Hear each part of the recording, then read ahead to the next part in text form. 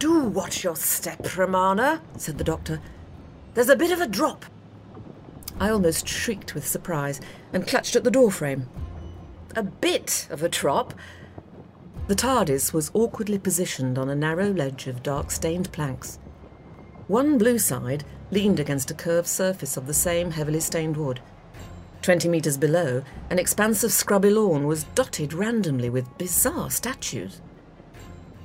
The doctor strode away around the walkway, his boots thumping on the woodwork. He sniffed abruptly. Ah, yes. Norfolk, he declared. You can tell that from analysing the air? I can tell that from the readings in the TARDIS, he replied, and beckoned furiously with one hand. Hurry up, Romana. I studied my feet. From what the doctor had told me about our destination, I'd thought it prudent to choose what he described as Wellington boots. I groaned. They might have been a good choice for a muddy lawn, but I didn't like the idea of walking along this hazardous ledge in them. The TARDIS listed alarmingly as I stepped out.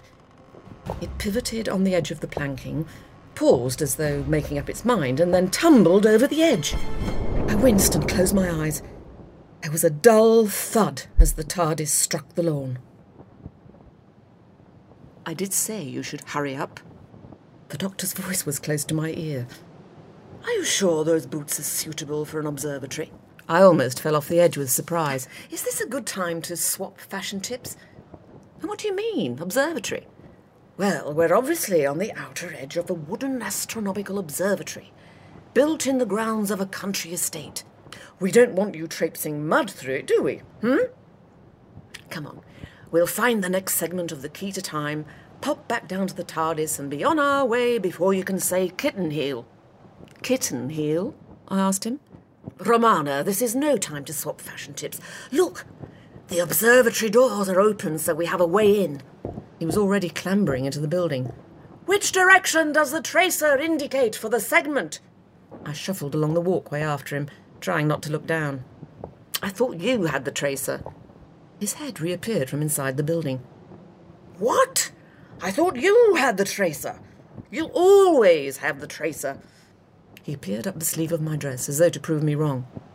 Romana, you don't have the tracer. I glared after him. Doctor, you left it plugged into the TARDIS console. I edged past the cylindrical end of a large telescope. It was a relief to be inside and out of the chill wind. The room smelled of polished wood and static electricity. My eyes slowly adjusted to the lower level of light in the domed interior. The doctor's voice was close again. Let me do the talking. I'm becoming an expert at listening, I told him. A flight of open-tread wooden steps led down past the telescope to the floor. Banks of computer equipment stood incongruously beside a display of antique telescopes, and there was an odd sort of wardrobe with wires leading from it. Beside that, 2 figures stared up at us in astonishment.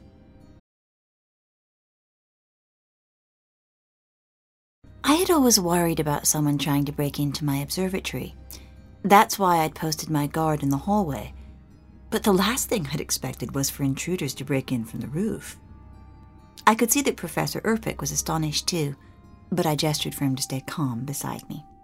And what extraordinary intruders these 2 were. A bizarrely dressed man and an elegant woman. Despite his ridiculously long woolen scarf, the man negotiated his way easily down the spiral staircase. He pulled off his crumpled, wide-brimmed hat, stuffed it into his pocket, and looked around with an insouciant grin. I soon changed my first impression of the woman. Her long white evening gown may have been graceful, but she thumped inelegantly down the stairs, and I saw she was wearing an oversized pair of green Wellington boots. The man bellowed, "How do you do? I'm the doctor. This is my friend Romana, and this is clearly a very impressive statuette." He gestured admiringly at the monkey sculpture that sat beneath a spotlight on a far shelf. "See no evil, hear no evil." "What is the meaning of this?" I protested. "Speak no evil," continued the doctor relentlessly. He strode across the floor to stand beside the professor's equipment. "Now, here's something worth talking about. A very splendid zenith telescope on an altazimuth mount. With a liquid mirror, I shouldn't wonder. What do you think, Romana? Almost certainly. Romana clumped down the final step and surveyed the room with a single imperious glance. Level 4 civilization, so it would be constructed from one of the low melting alloys of gallium. Who are you two? What are you doing in my observatory? The man stuck out his arm for a handshake, noticed my hands, and withdrew it again. We're visitors to the area, aren't we, Romana? Conducting a tour of astronomical landmarks, and... No, you're not, I interrupted. No, we're not, he admitted at once. I'm rather afraid we've lost our way. But we found you. And you are? The professor bumbled forward. This is Lady Millicent Ferril. She owns the estate. I'm Professor Julian Erpic. I work for her ladyship here at the Ferril Observatory. He looked to me for advice. Shouldn't we call the police? I shook my head. Let's see what they have to say for themselves. Erpic studied the newcomer curiously. Are you from the village, Mr... Call me Doctor, said the man. Why do you mention the village? There have been lots of recent visitors since they began to build the new houses. I hissed my disapproval of this inane chatter.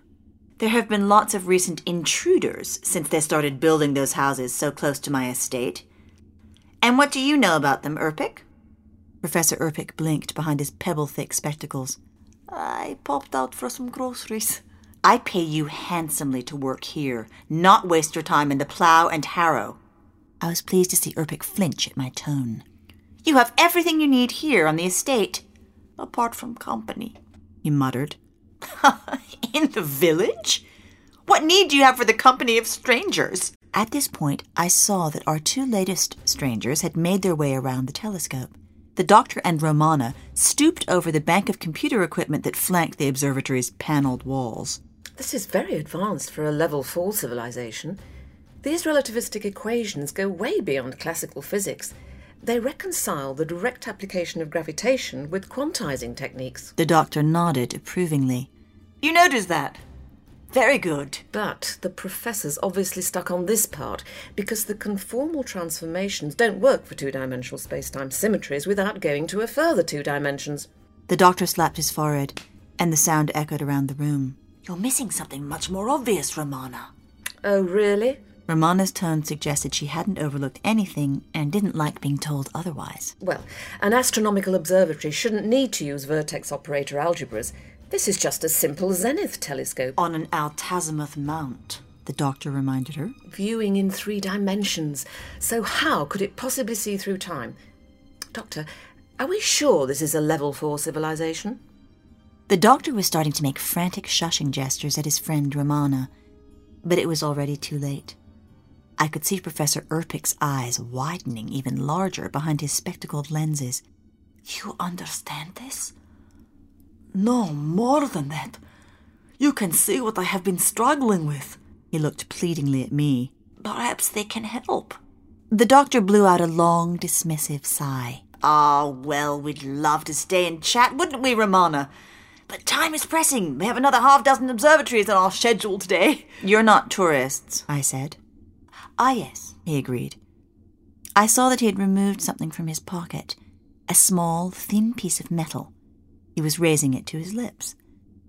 I lifted my arm, and the thing twitched out of the Doctor's fingers and flew across the room into my hand. It made a little metallic chinking noise as it struck my palm. I considered what I'd caught. It was a dog whistle, but with some additional componentry. Perhaps it contained a piezoelectric transmitter.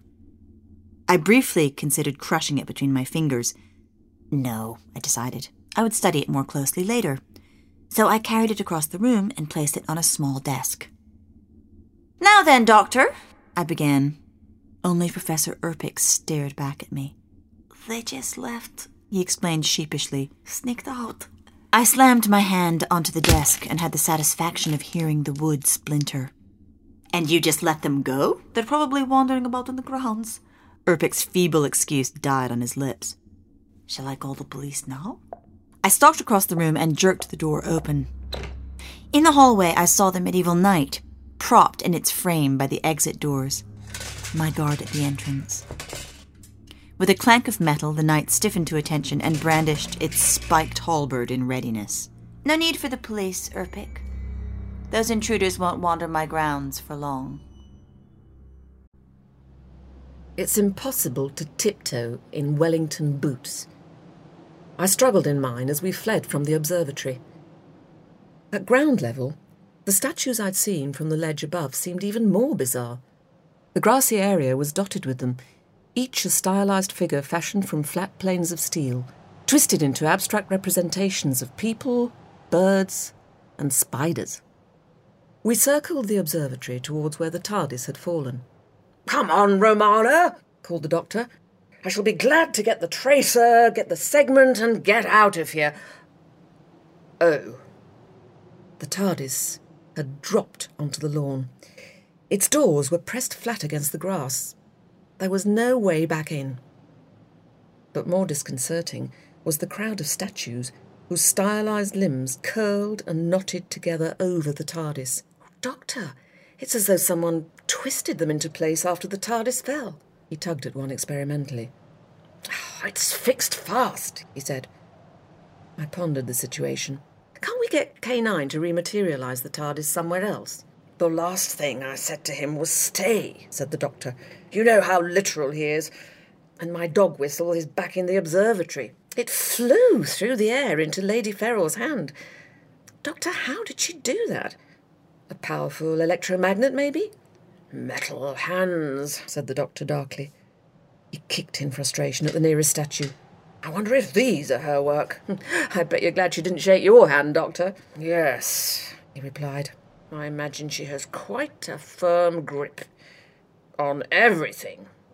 I recognise the type." "Classic narcissistic personality disorder," I told him. "Perhaps she has," said the Doctor. I smiled sweetly at him. I wasn't talking about her. The Doctor crammed his hat onto his head. "Romana, we need to prize the TARDIS free. I wonder if we can commandeer a digger from the village. That professor mentioned building work." I pointed across the expanse of lawn to a small group of sagging outbuildings. "Perhaps there are tools in that old barn." "You try there. I'll look in the village. Watch out for the gamekeeper." I told him I'd no idea what he was talking about. "Man with a gun, shooting at foxes and badgers," he explained. "Foxes and badgers?" I asked. "Local fauna. They won't harm you, so off you go." And with that, he loped off in the direction of the boundary wall. I took my own route towards the barn, squelching across the soggy lawn in a path that took me around another pair of statues. When I got closer, I saw it wasn't a pair. It was a single statue, with a dead body trapped within it. The victim's face was frozen in fear and surprise. His stained sackcloth bag contained some kind of trap, presumably for catching animals. But it was the man who'd been snared. His fading corduroy jacket and shabby shirt were stained red with blood, where the statue's sharp limbs had pierced him. It couldn't be an accident. It was as though the statue had seized the man, and its spikes had grown through him. However, I had no time to worry about this further. A clattering noise announced the arrival of a group of knights in armour who swiftly surrounded me. How rude of you to run off like that, Romana. We hardly had time to talk. I was surprised to hear Lady Ferril's voice, muffled behind the knight's visor. I wasn't sure I could outrun my captors while in these stupid, heavy boots. I tried not to show my fear. "What do you want with me?" I think you can help Professor Erpic. "What if I tell you that I don't want to help him?" What if I tell you this isn't a request? There were two of you. Where's the doctor? Oh, he went ahead. I couldn't keep up in these boots. He won't get far. Bring her to me. Immediately. Before I could work out what she meant, one armour-suited figure seized me by the arms and dragged me off across the estate grounds. The knights jangled obediently into the observatory. Romana struggled feebly in their iron grip. Professor Erpic continued his work quietly beside me, too nervous to intervene. He eyed Romana surreptitiously from his workstation, biting back his protests. Romana was not so shy. "Get these brutes off me!" Don't struggle and they won't hurt you. "There's a poor man outside who might have disagreed with you, killed within the grounds of your estate." What makes you think I don't know about him? I enjoyed her shocked reaction. There was no way out of the room for her, so I let the knights release her. Who needs a gamekeeper when I have my statues? And these chivalrous guards. Why do your animals need guards, chivalrous or otherwise? What makes you think they're guarding my animals? I was disappointed that she'd regained her composure so swiftly. She was staring at my hands, so I turned them palm upward. Usually such a gesture would be reassuring, but I knew that in my case it would be more frightening. I thought those were gauntlets because of the knights here. But they're not, are they? Your hands are actually made of metal. You must be the only person in the village who didn't know that. What makes you think I'm from the village? I haven't thought that since I first heard you speak. I smiled as Romana acknowledged she'd only confirmed my suspicions. Professor Erpic sidled over. He whispered conspiratorially as though we might be overheard. Is she from NASA? Are the Americans finally going to help? America? She's traveled further than that, Professor. Why do you say that? What did you call this place, Romana? A level 4 civilization, wasn't it? Oh, yes. You and your odd friend know much more than you're saying. You're both going to be a big help to Professor Erpic here. Where is he? I really have no idea. I'm not talking to you. The other two knights entered the laboratory. If I hadn't been so distracted by Romana, I'd have known already. They'd clearly failed to find the doctor and returned empty-handed. I somehow managed to retain my temper and walked calmly out of the observatory to investigate for myself. Millicent flew into a sudden rage when she saw that her knights had not captured the doctor. She practically raced from the observatory, not caring what she knocked over. Professor Erpic winced as delicate equipment smashed across the parquet flooring. Two knights abruptly backed out of her way and halted either side of the exit. I took my chance to flick up the visor on the nearest. How is that possible? I'd expected to see the sweating face of some brawny man. Maybe some intercom device in there too. That would explain how I'd heard Lady Ferril's muffled voice inside it earlier. But I could see right through to the metal at the back of the helmet. The whole thing was an empty suit of armour. For a moment, I almost believed that I'd mistaken a display mannequin for one of the knights who'd dragged me here, until the empty suit brusquely raised one metal gauntlet and shut the visor. Professor Erpic knelt by an equipment table to examine the shattered items. One hand tugged fretfully at what was left of his grey hair. Oh, this is not good. Not good at all. He seemed surprised and grateful when I helped him collect the pieces. I adopted what I hoped was a reassuring tone. She probably didn't feel her hands knocking against it when she left in such a hurry. He blinked at me doubtfully. I don't think Metal Millie has a single feeling in her entire body, he said bitterly. What? Her whole body is artificial? He gave me a curious look. It might as well be, he said, and I realised what he'd really meant. After his incautious comment about his employer, I was keen to see if the professor would volunteer anything else about her. Perhaps if I offered to help, he would be encouraged to say more before she returned. I remembered what I'd noticed on first entering the observatory. So I made a few comments about his application of gravitation with quantizing techniques, the kind of observations a Gallifreyan kindergarten teacher might make to a 12-year-old, and that got his attention. In return, Professor Erpic told me why the locals called his employer Metal Millie. Before she married the late Lord Ferril, she'd been the American astronaut Millicent Drake. The professor was surprised that I couldn't remember the famous disaster 15 years ago when a meteoroid struck her shuttle. Millicent was the only survivor, and only barely survived at that, hence her prosthetic limbs. Millicent was devastated by the ending of her NASA career. Unable to realise her ambition of travelling the solar system, she resolved instead to travel the world, which is how she'd arrived in England and met his lordship. She'd taken up sculpture, fashioning the sorts of pieces that I'd already seen in the grounds. They're everywhere, the professor told me, and pointed out the sculpture that the doctor had spotted earlier. It looked like 3 caricatured simians.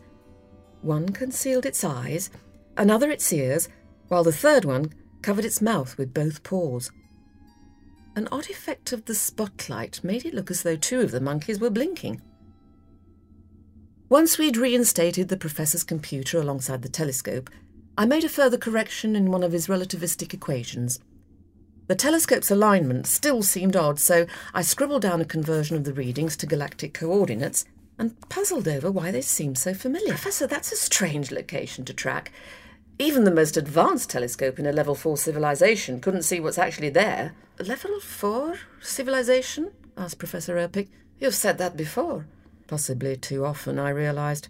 Why would Lady Ferril spend good money to build this place in Norfolk? The climate here doesn't make it an ideal location on your world. This world. Earth. Erpic laughed uneasily. It's not ideal for an observatory, but Lady Ferril insists that the Earth alignment must be precise. That's when I worked out the reason. We're exactly below a geotemporal orbit. Directly above us must be where Millicent Drake's shuttle collided with the meteoroid. That explains the alignment and these circuit connections, but there's a key component missing here, isn't there, Professor? The Professor nodded eagerly, delighted by my cleverness. I was so worried. I could see no way of completing the work in time until you arrived and set things straight. I asked him what he meant. Lady Ferril was very insistent that my work was completed by tonight. Her ladyship said she would bring the final component, and that the deadline could not change. What deadline, Professor? And what final component? What has Lady Ferril asked you to do here? What a lot of questions you have, Romana. Romana and Erpic whirled to face me as I re-entered the observatory. Their guilty faces would have betrayed them, even if I didn't already know what they'd been discussing. I handed a box to Erpic. He took it from me reverentially and opened the lid with care. His eyes widened in surprise and delight. Romana saw what it was, too. A meteorite? Not just any meteorite. Erpic, connect that to the transport cabinet. It's part of the meteoroid that struck your shuttle. You're a smart lady. What happened? Our shuttle was supposed to pass through the meteoroid's tail. The calibrations were checked and rechecked. There was minimal danger.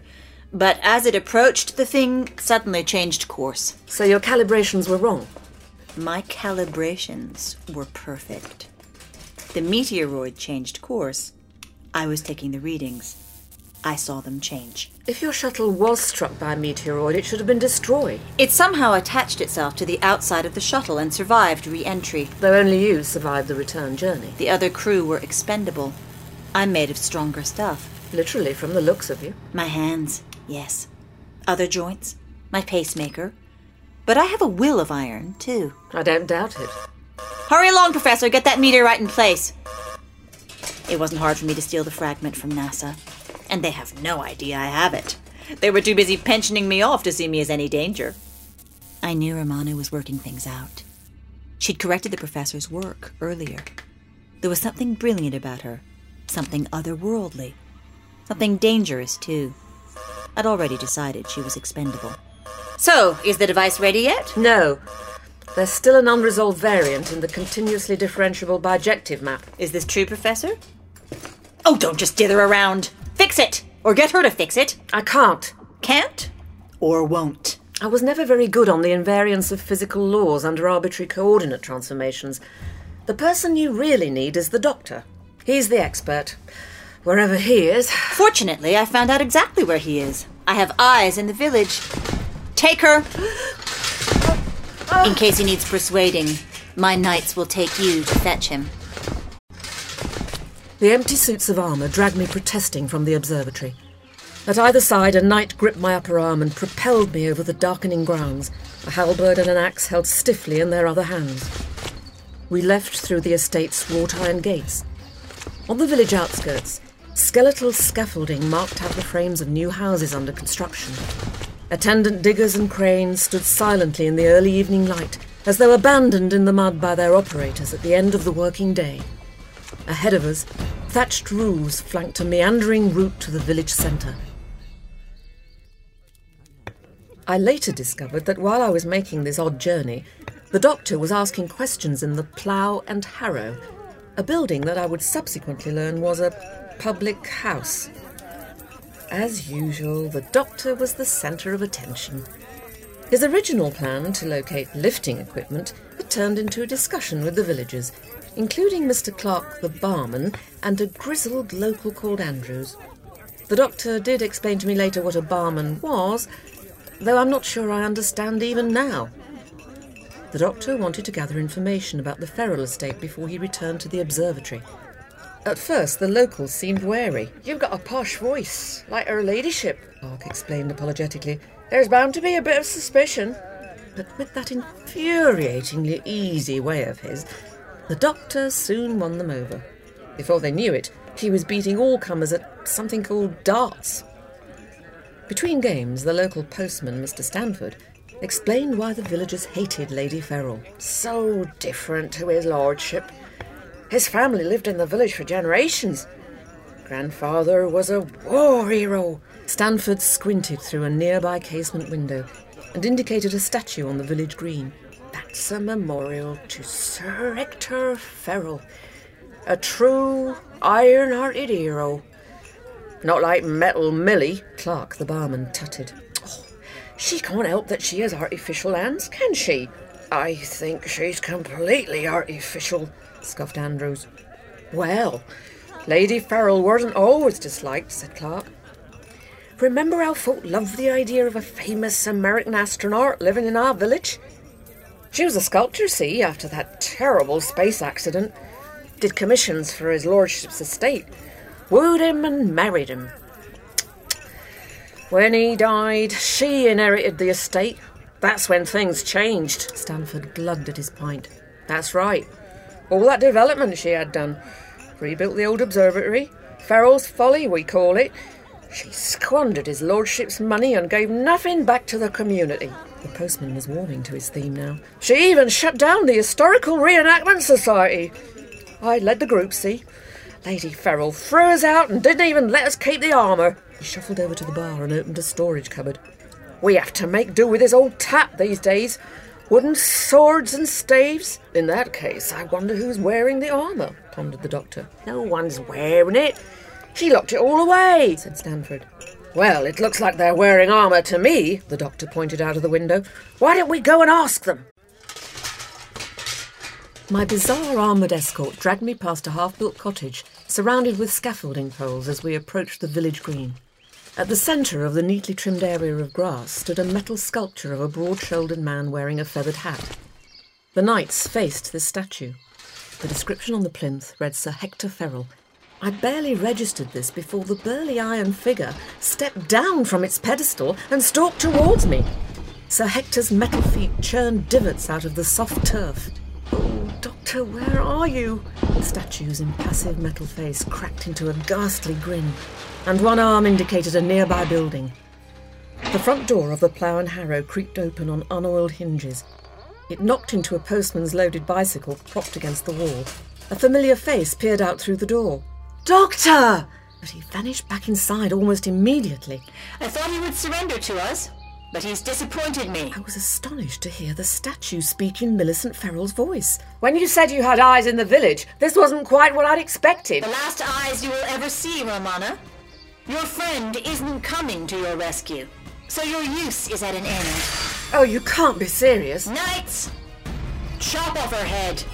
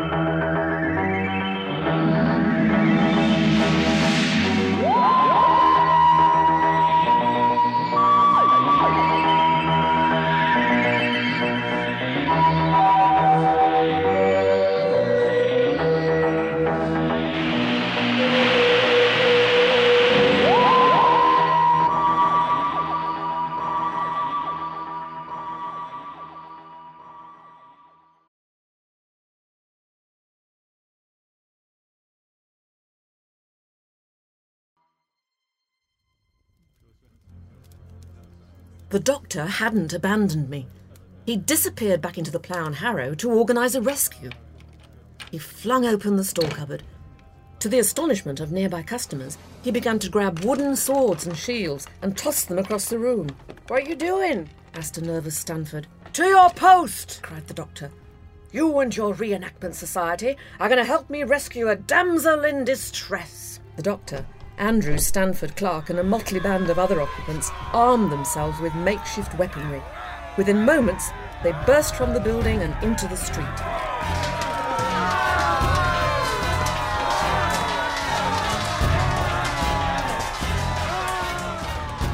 The knights were surprised by the sudden attack.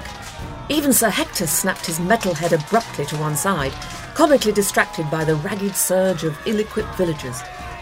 The doctor led the charge, wielding a wooden sword, his scarf flying around him in the rush across the village green. The knights turned clumsily, their heavy armour twisting to face the attackers, but they were barely able to lift their swords before they were battered by the onrushing crowd. The villagers showed more enthusiasm than technique, but it wasn't long before a few well-placed blows had knocked the empty suits of armour into pieces on the grass. A hefty blow from a wooden stave connected with the statue's legs, and it toppled to the ground. Millicent's anger hissed from Sir Hector's lips. The villagers stared in amazement at the dismembered knights, and then began to shout with delight. Come on, Romana, cried the doctor. He grabbed my hand and yelled to the villagers, No time to admire your handiwork! Before the villagers' astonished eyes, the discarded pieces of armour twitched, slid across the grass and reassembled. The knights clambered back to their feet, brandishing their savage metal weapons again. Retreat! Bellowed the doctor. The villagers needed no further encouragement. They broke into a shambling run back to the plough and harrow. The villagers scuttled back into the pub, pathetically pleased with themselves at their intervention.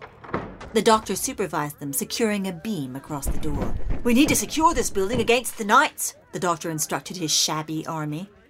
"Close those shutters over the street windows. Quickly now!" The postman, Stanford, stopped partway through securing a heavy wooden shutter. He peered out at the village green and said he thought they were safe. The knights had collapsed again, and even the statue was just lying on the grass. Clark the barman muttered darkly about vandalism. "Far worse than vandalism, I'm afraid," said the doctor somberly. He hurried to the fireplace, beckoning Romana to join him so they could converse surreptitiously in the flickering light. "Let's try to keep the locals out of this," the doctor told her. Quite right. They're obviously a primitive lot. Just look at what they have on the menu. The doctor patiently explained that ploughman's lunch didn't mean the locals were cannibalistic, and that there was no trace of local fauna in a drink called Badger's Old Peculiar. I'll tell you what is peculiar, Doctor. The way my night escort simply collapsed, as if all their energy had just left them. "Energy, yes," pondered the doctor. "Must take a great deal of concentration to animate such heavy items. Wouldn't you say, Romana?" He barely paused to let her answer. "I'd say that Professor Erpic is behind this." Well, the knights and that statue were speaking in Lady Ferril's voice. "I doubt Lady Ferril's much of a ventriloquist," replied the doctor. He could see Romana was mystified. He tried to explain about people who threw their voices over long distances, though that confused her even more. Suddenly he gave a great shout of delight. "Yes! That's it! Long distances! It's the observatory, Romana! Did you notice where that splendid-looking telescope was pointed?" I made a note of the galactic coordinates Professor Erpic was scanning. See? "The Cronquist System," hissed the doctor, then clapped his hand over his mouth as though the pub regulars might overhear him. "A brutal, acquisitive race, and powerfully psychokinetic." That meteoroid could have spun into Earth orbit after passing through the Cronquist System. Romana told the doctor about the collision that had ended my space mission and suggested there could be a connection. Then the conversation took a more intriguing turn as they discussed something called the key to time and a segment that they were trying to locate. Unfortunately, that's exactly the moment when the doctor spotted me in the fireplace. The doctor abruptly stopped talking and shushed me with a raised hand. He was so emphatic that the villagers around us fell silent too. He pointed to a clutter of equipment beside the fire grate. A long poker was propped beside a charred pair of tongs. A metal fireplace ornament in the shape of a dog held a shovel and a tatty brush between its paws. The dog's head was cocked to one side as though listening to us, and then its metal eyelids blinked. The doctor was a blur of movement. He sprang forward, his scarf flailing, the ends singed by flames. He seized the ornament and dashed over to the nearest shuttered window. The dog growled and snapped at him with its metal teeth, but the doctor held it at arm's length. With his free hand, he practically yanked the window from the casement, pitched the snapping dog outside, and slammed and barred the window.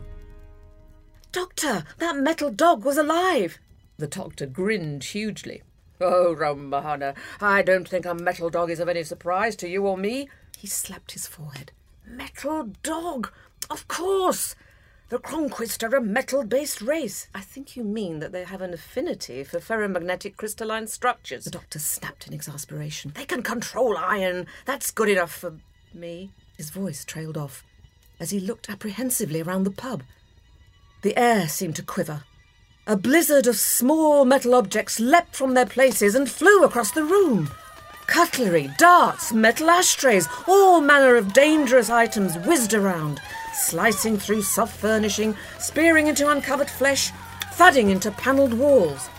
Astonished locals threw themselves to the beer-stained carpet or crouched fearfully under chipped furniture, blooded and terrified beneath the deadly hail of metal. "It's ours they're after!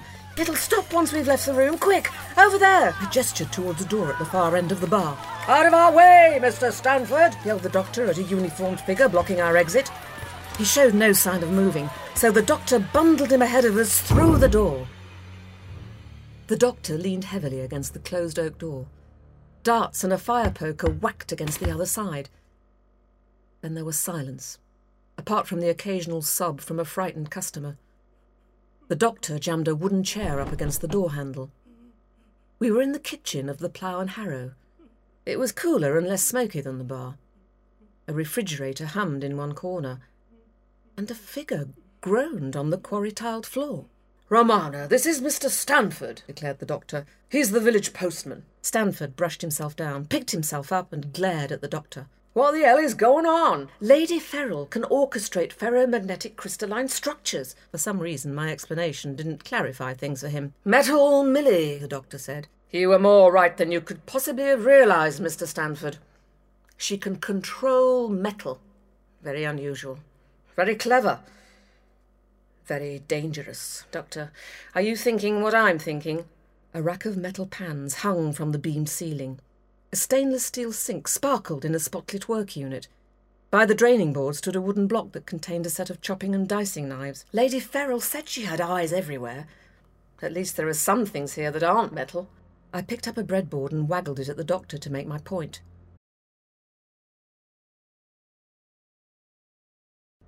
Barely had I spoken than the saucepans began to rattle in their rack, as though there was an earth tremor. "She's worked out where we are, and she doesn't need to see us. All she has to do is fling those knives around the room and we'll be sliced and diced and served to the locals." "The locals are not cannibals," the doctor reminded me. A wrought-iron radiator on the far wall flexed and pinged against its wall mount. "Let's debate the local diet some other time, Doctor. Time to leave!" The knife block jiggled as the knives worked their way free. "Run!" This time Stanford didn't need a shove. He sprang across the tile floor and through the door into the hallway. A cleaver hurled itself across the room and embedded itself in the wall plaster by my head. I twisted back to see 3 chopping knives spinning through the air. Instinctively, I held the breadboard up in front of my face. The knife sank into the board with sufficient force to crack it right across. I flung the board away, knives and all, and it skittered across the tiles to the fridge. I dashed out and slammed the door. The doctor and I pounded upstairs. There was no sign of Stanford in the first bedroom. No sooner had we opened the door than the metal 4-poster bed bucked and reared like a frightened animal and lurched at us. We ran back onto the landing where the bed couldn't reach us. Stanford yelled from somewhere nearby. We found him in the next smaller bedroom. The scattered remains of breakfast had spilled across the carpet. The metal tray on which it had stood was now in mid-air, repeatedly smacking Stanford across the head.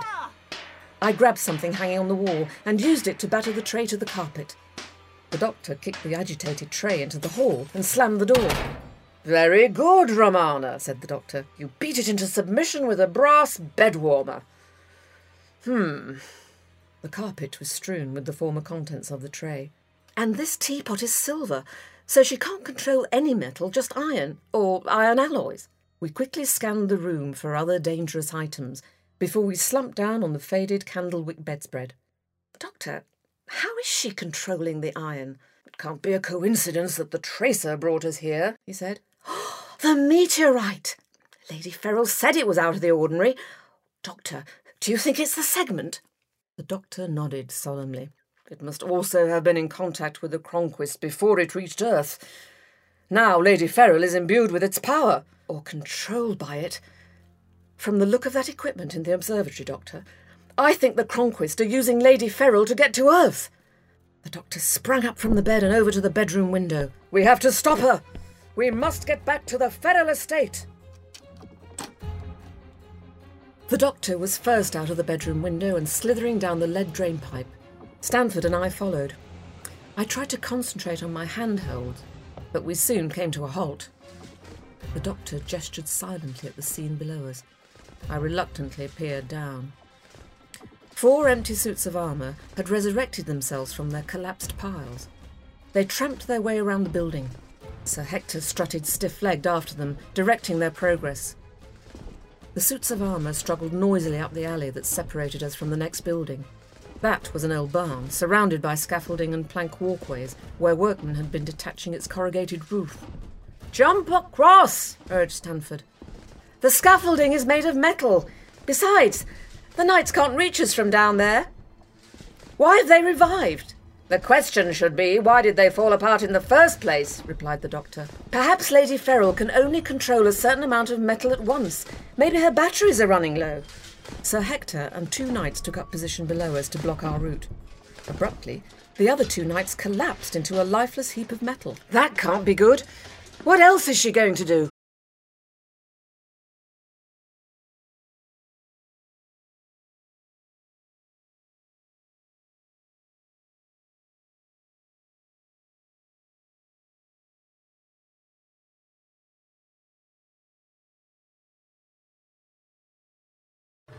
Old stone sundered on the barn opposite.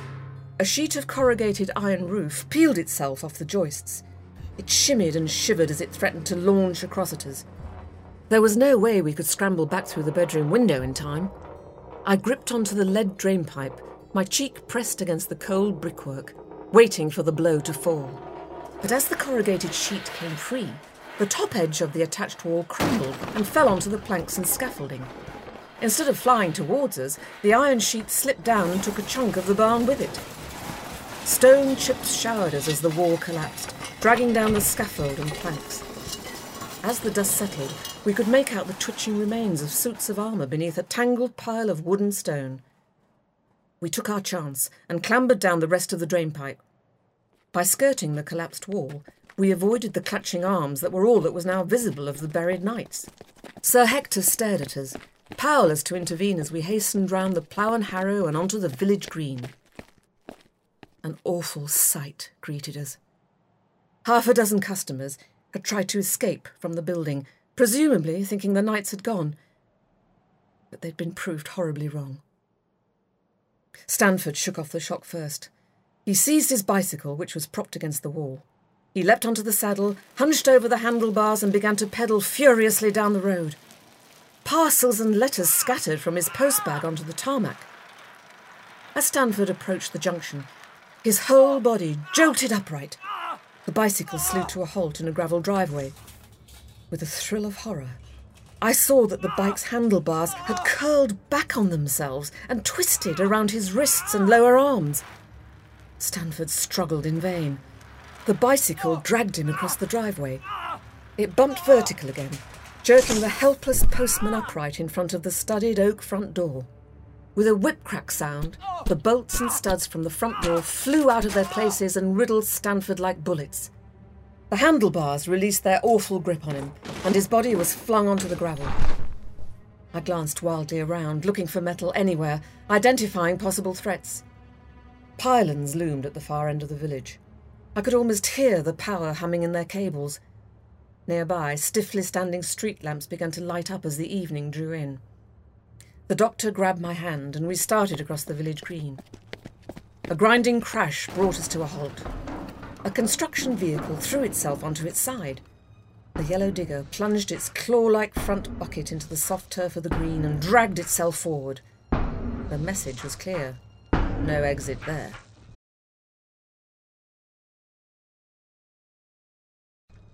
We turned back to the Plough and Harrow. Sir Hector rounded the corner and seemed to be grinning. Perhaps we could skirt round him and escape back down the alleyway. But now 2 figures flanked him. They were battered and dented, though still recognisable. Still deadly. An assortment of remaining bits of metal salvaged from the collapsed building had thrown themselves together into an ad hoc assembly of mismatched armour. Their lethal weapons were raised in warning. No way out. With a soft engine growl and a hiss of tyres, a vintage car drew up at the curb beside us. "That's a Dolomite straight 8, said the doctor. "Pre-war, I shouldn't wonder. Very impressive." At the wheel sat Lady Millicent Ferril, her face alight in triumph. I raised my hands in the air and nudged the doctor to do the same. You can admire the transport more closely in a moment, Doctor. "All right, we'll come quietly. Just leave the rest of these villagers alone." Very wise, Romana. Get in the car. There's work for you to complete, and time is getting short. Throughout the short journey to the observatory, I heard the Cronquist in the corner of my mind. Demanding, insistent, urging me on. No point telling them that driving stick shift made these country lanes difficult to take at speed. When the car pulled up in the driveway, I reached out with the Cronquist's power to draw my abstract metal sculptures across the lawn. They scuttled on their makeshift legs, grim metal spiders chaperoning the Doctor and Romana to the observatory. As we went in, I noticed a large blue trunk lying on the lawn. Romana was pointing to it, but the Doctor tugged her arm to warn her about my spider creatures. That blue box would have to wait. Professor Erpic appeared displeased when I returned to the observatory with my captives. If he'd known what I'd heard them saying in the pub through the device of that dog-shaped ornament, the professor would have had good reason to feel vulnerable and dispensable. "I have completed the adjustments you requested, Lady Ferril," said Erpic. His words sounded like a challenge, as though I could ever have doubted him. But the defiance in his eyes died when he saw what accompanied us. I had drawn one of my metal spider sculptures into the room. Erpic stared disbelievingly, backing away in horror. I pointed the Doctor towards the professor's scientific apparatus. "You will complete the software adjustments to the relativistic equations. The telescope must be aligned to the Cronquist system imminently." The Doctor thrust his hands into his pockets, as though emphasizing that he was not going to put them anywhere near the computer keyboard. "I don't think I need to," he admitted. Romana stood beside the professor. "Professor Erpic has managed well enough. I'm afraid the Doctor and I inadvertently gave him the hint he needed." Erpic was still mesmerized by the metal spider that lurked in the main doorway. "You knew what you were doing, Professor, but until now I don't think you realized why." "What is that thing?" asked Erpic. "Lady Ferril is under the influence of the Cronquist. They're an alien race from that part of the galaxy where you've aligned her telescope." For a clever man, you can be very stupid, Professor. "The Cronquist have an affinity for particular kinds of ferromagnetic metals, iron especially. They linked to Millicent after the meteorite collision with her space shuttle, and they increased their hold on her after the reconstructive surgery, because she had so much metal in her body." I welcomed them. I can't travel through the stars anymore, but they can travel through me. I took the precious fragment of meteorite from its box and placed it reverently into the housing within the transportation cabinet from which the Cronquist would soon emerge. This evening, the stars are aligned for the first time in 5,000 years. My telescope will channel the power of this meteorite so that the Cronquist can transport their invasion force to Earth. It was like a light turned on in Professor Erpic's mind. "Iron, the most common element on the planet." He gestured wildly towards the spider creature by the door. "It's not just things like that monstrosity. Iron is abundant in the Earth's mantle and a primary constituent of the inner and outer cores." "Control iron and you control this world. And the Cronquist are on their way, thanks to your work here, Professor." Erpic clutched at his head in despair. Then, in a blur of movement that belied his scrawny frame, The professor scuttled over to the telescope. He scattered nearby equipment and boxes across the floor as he scrabbled at the latch on the device that held the meteorite in place. I stepped swiftly forward and seized the professor, pinching his neck painfully between the metal fingers of my outstretched hand. I've never entirely trusted you, Urpik. You may not know that, but I've always had my eye on you. I twisted the professor's head so that he faced the metal monkey statue on the shelf opposite his workstation. To make my point, I made the see-no-evil figure uncover its eyes. It blinked at Urpik twice before I ended his misery. That's horrible. There was absolutely no need for that. Remove the body! I watched my metal spider traverse the observatory floor as it dragged the professor's corpse from the room. Then I saw the doctor had retrieved his little metal whistle from among the scattered items on the floor. He was blowing it fiercely. I concentrated on the whistle. It sprang across the room into my hand. I squeezed tightly, crushing the whistle in my palm. The Cronquist are on their way, but I still have time to kill you and your friend, Doctor. You have outlived your usefulness.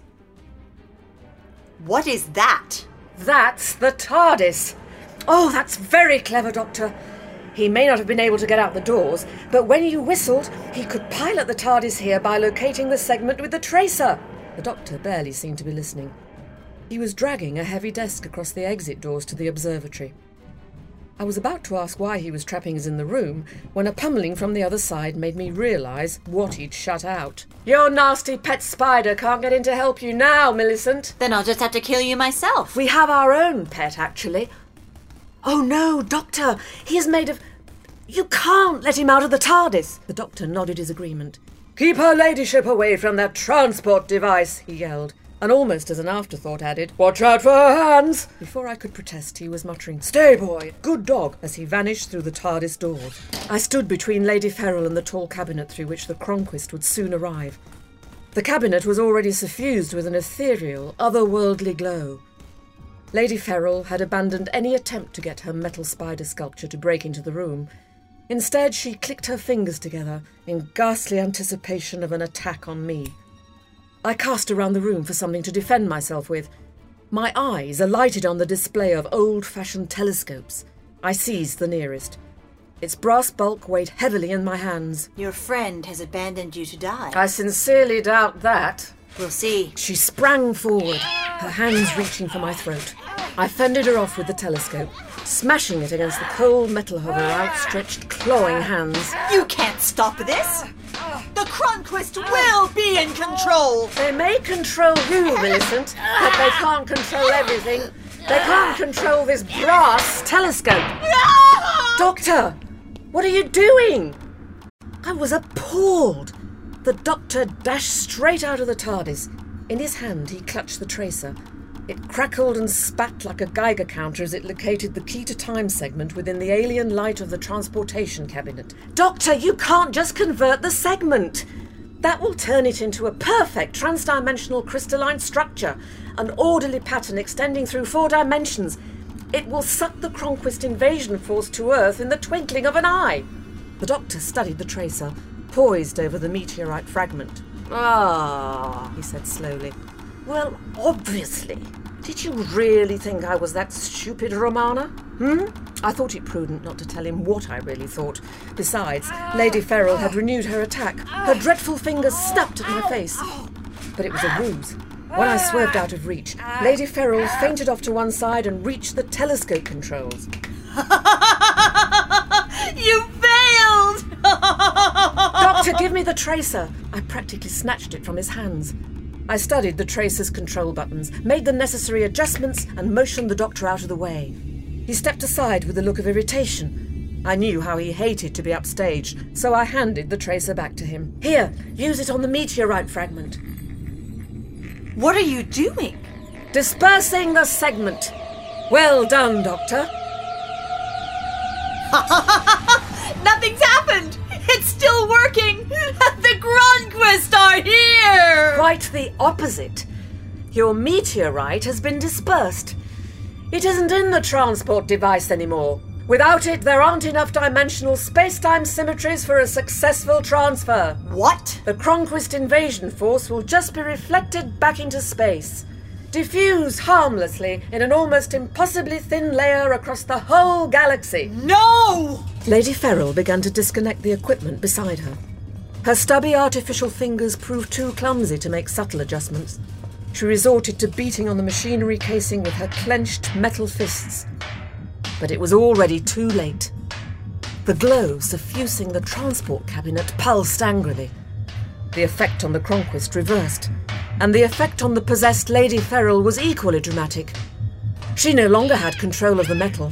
Instead, it had her at its mercy. She flailed on the floor, her face a mask of dismay, her legs kicking uselessly. Her hands clawed their way across the room, dragging her just like the digger had pulled itself across the village green earlier. Her fingers gouged chunks out of the parquet flooring, hauling her to the brink of the transportation cabinet. With one final shriek, Lady Ferril disappeared into its blinding, waiting maw.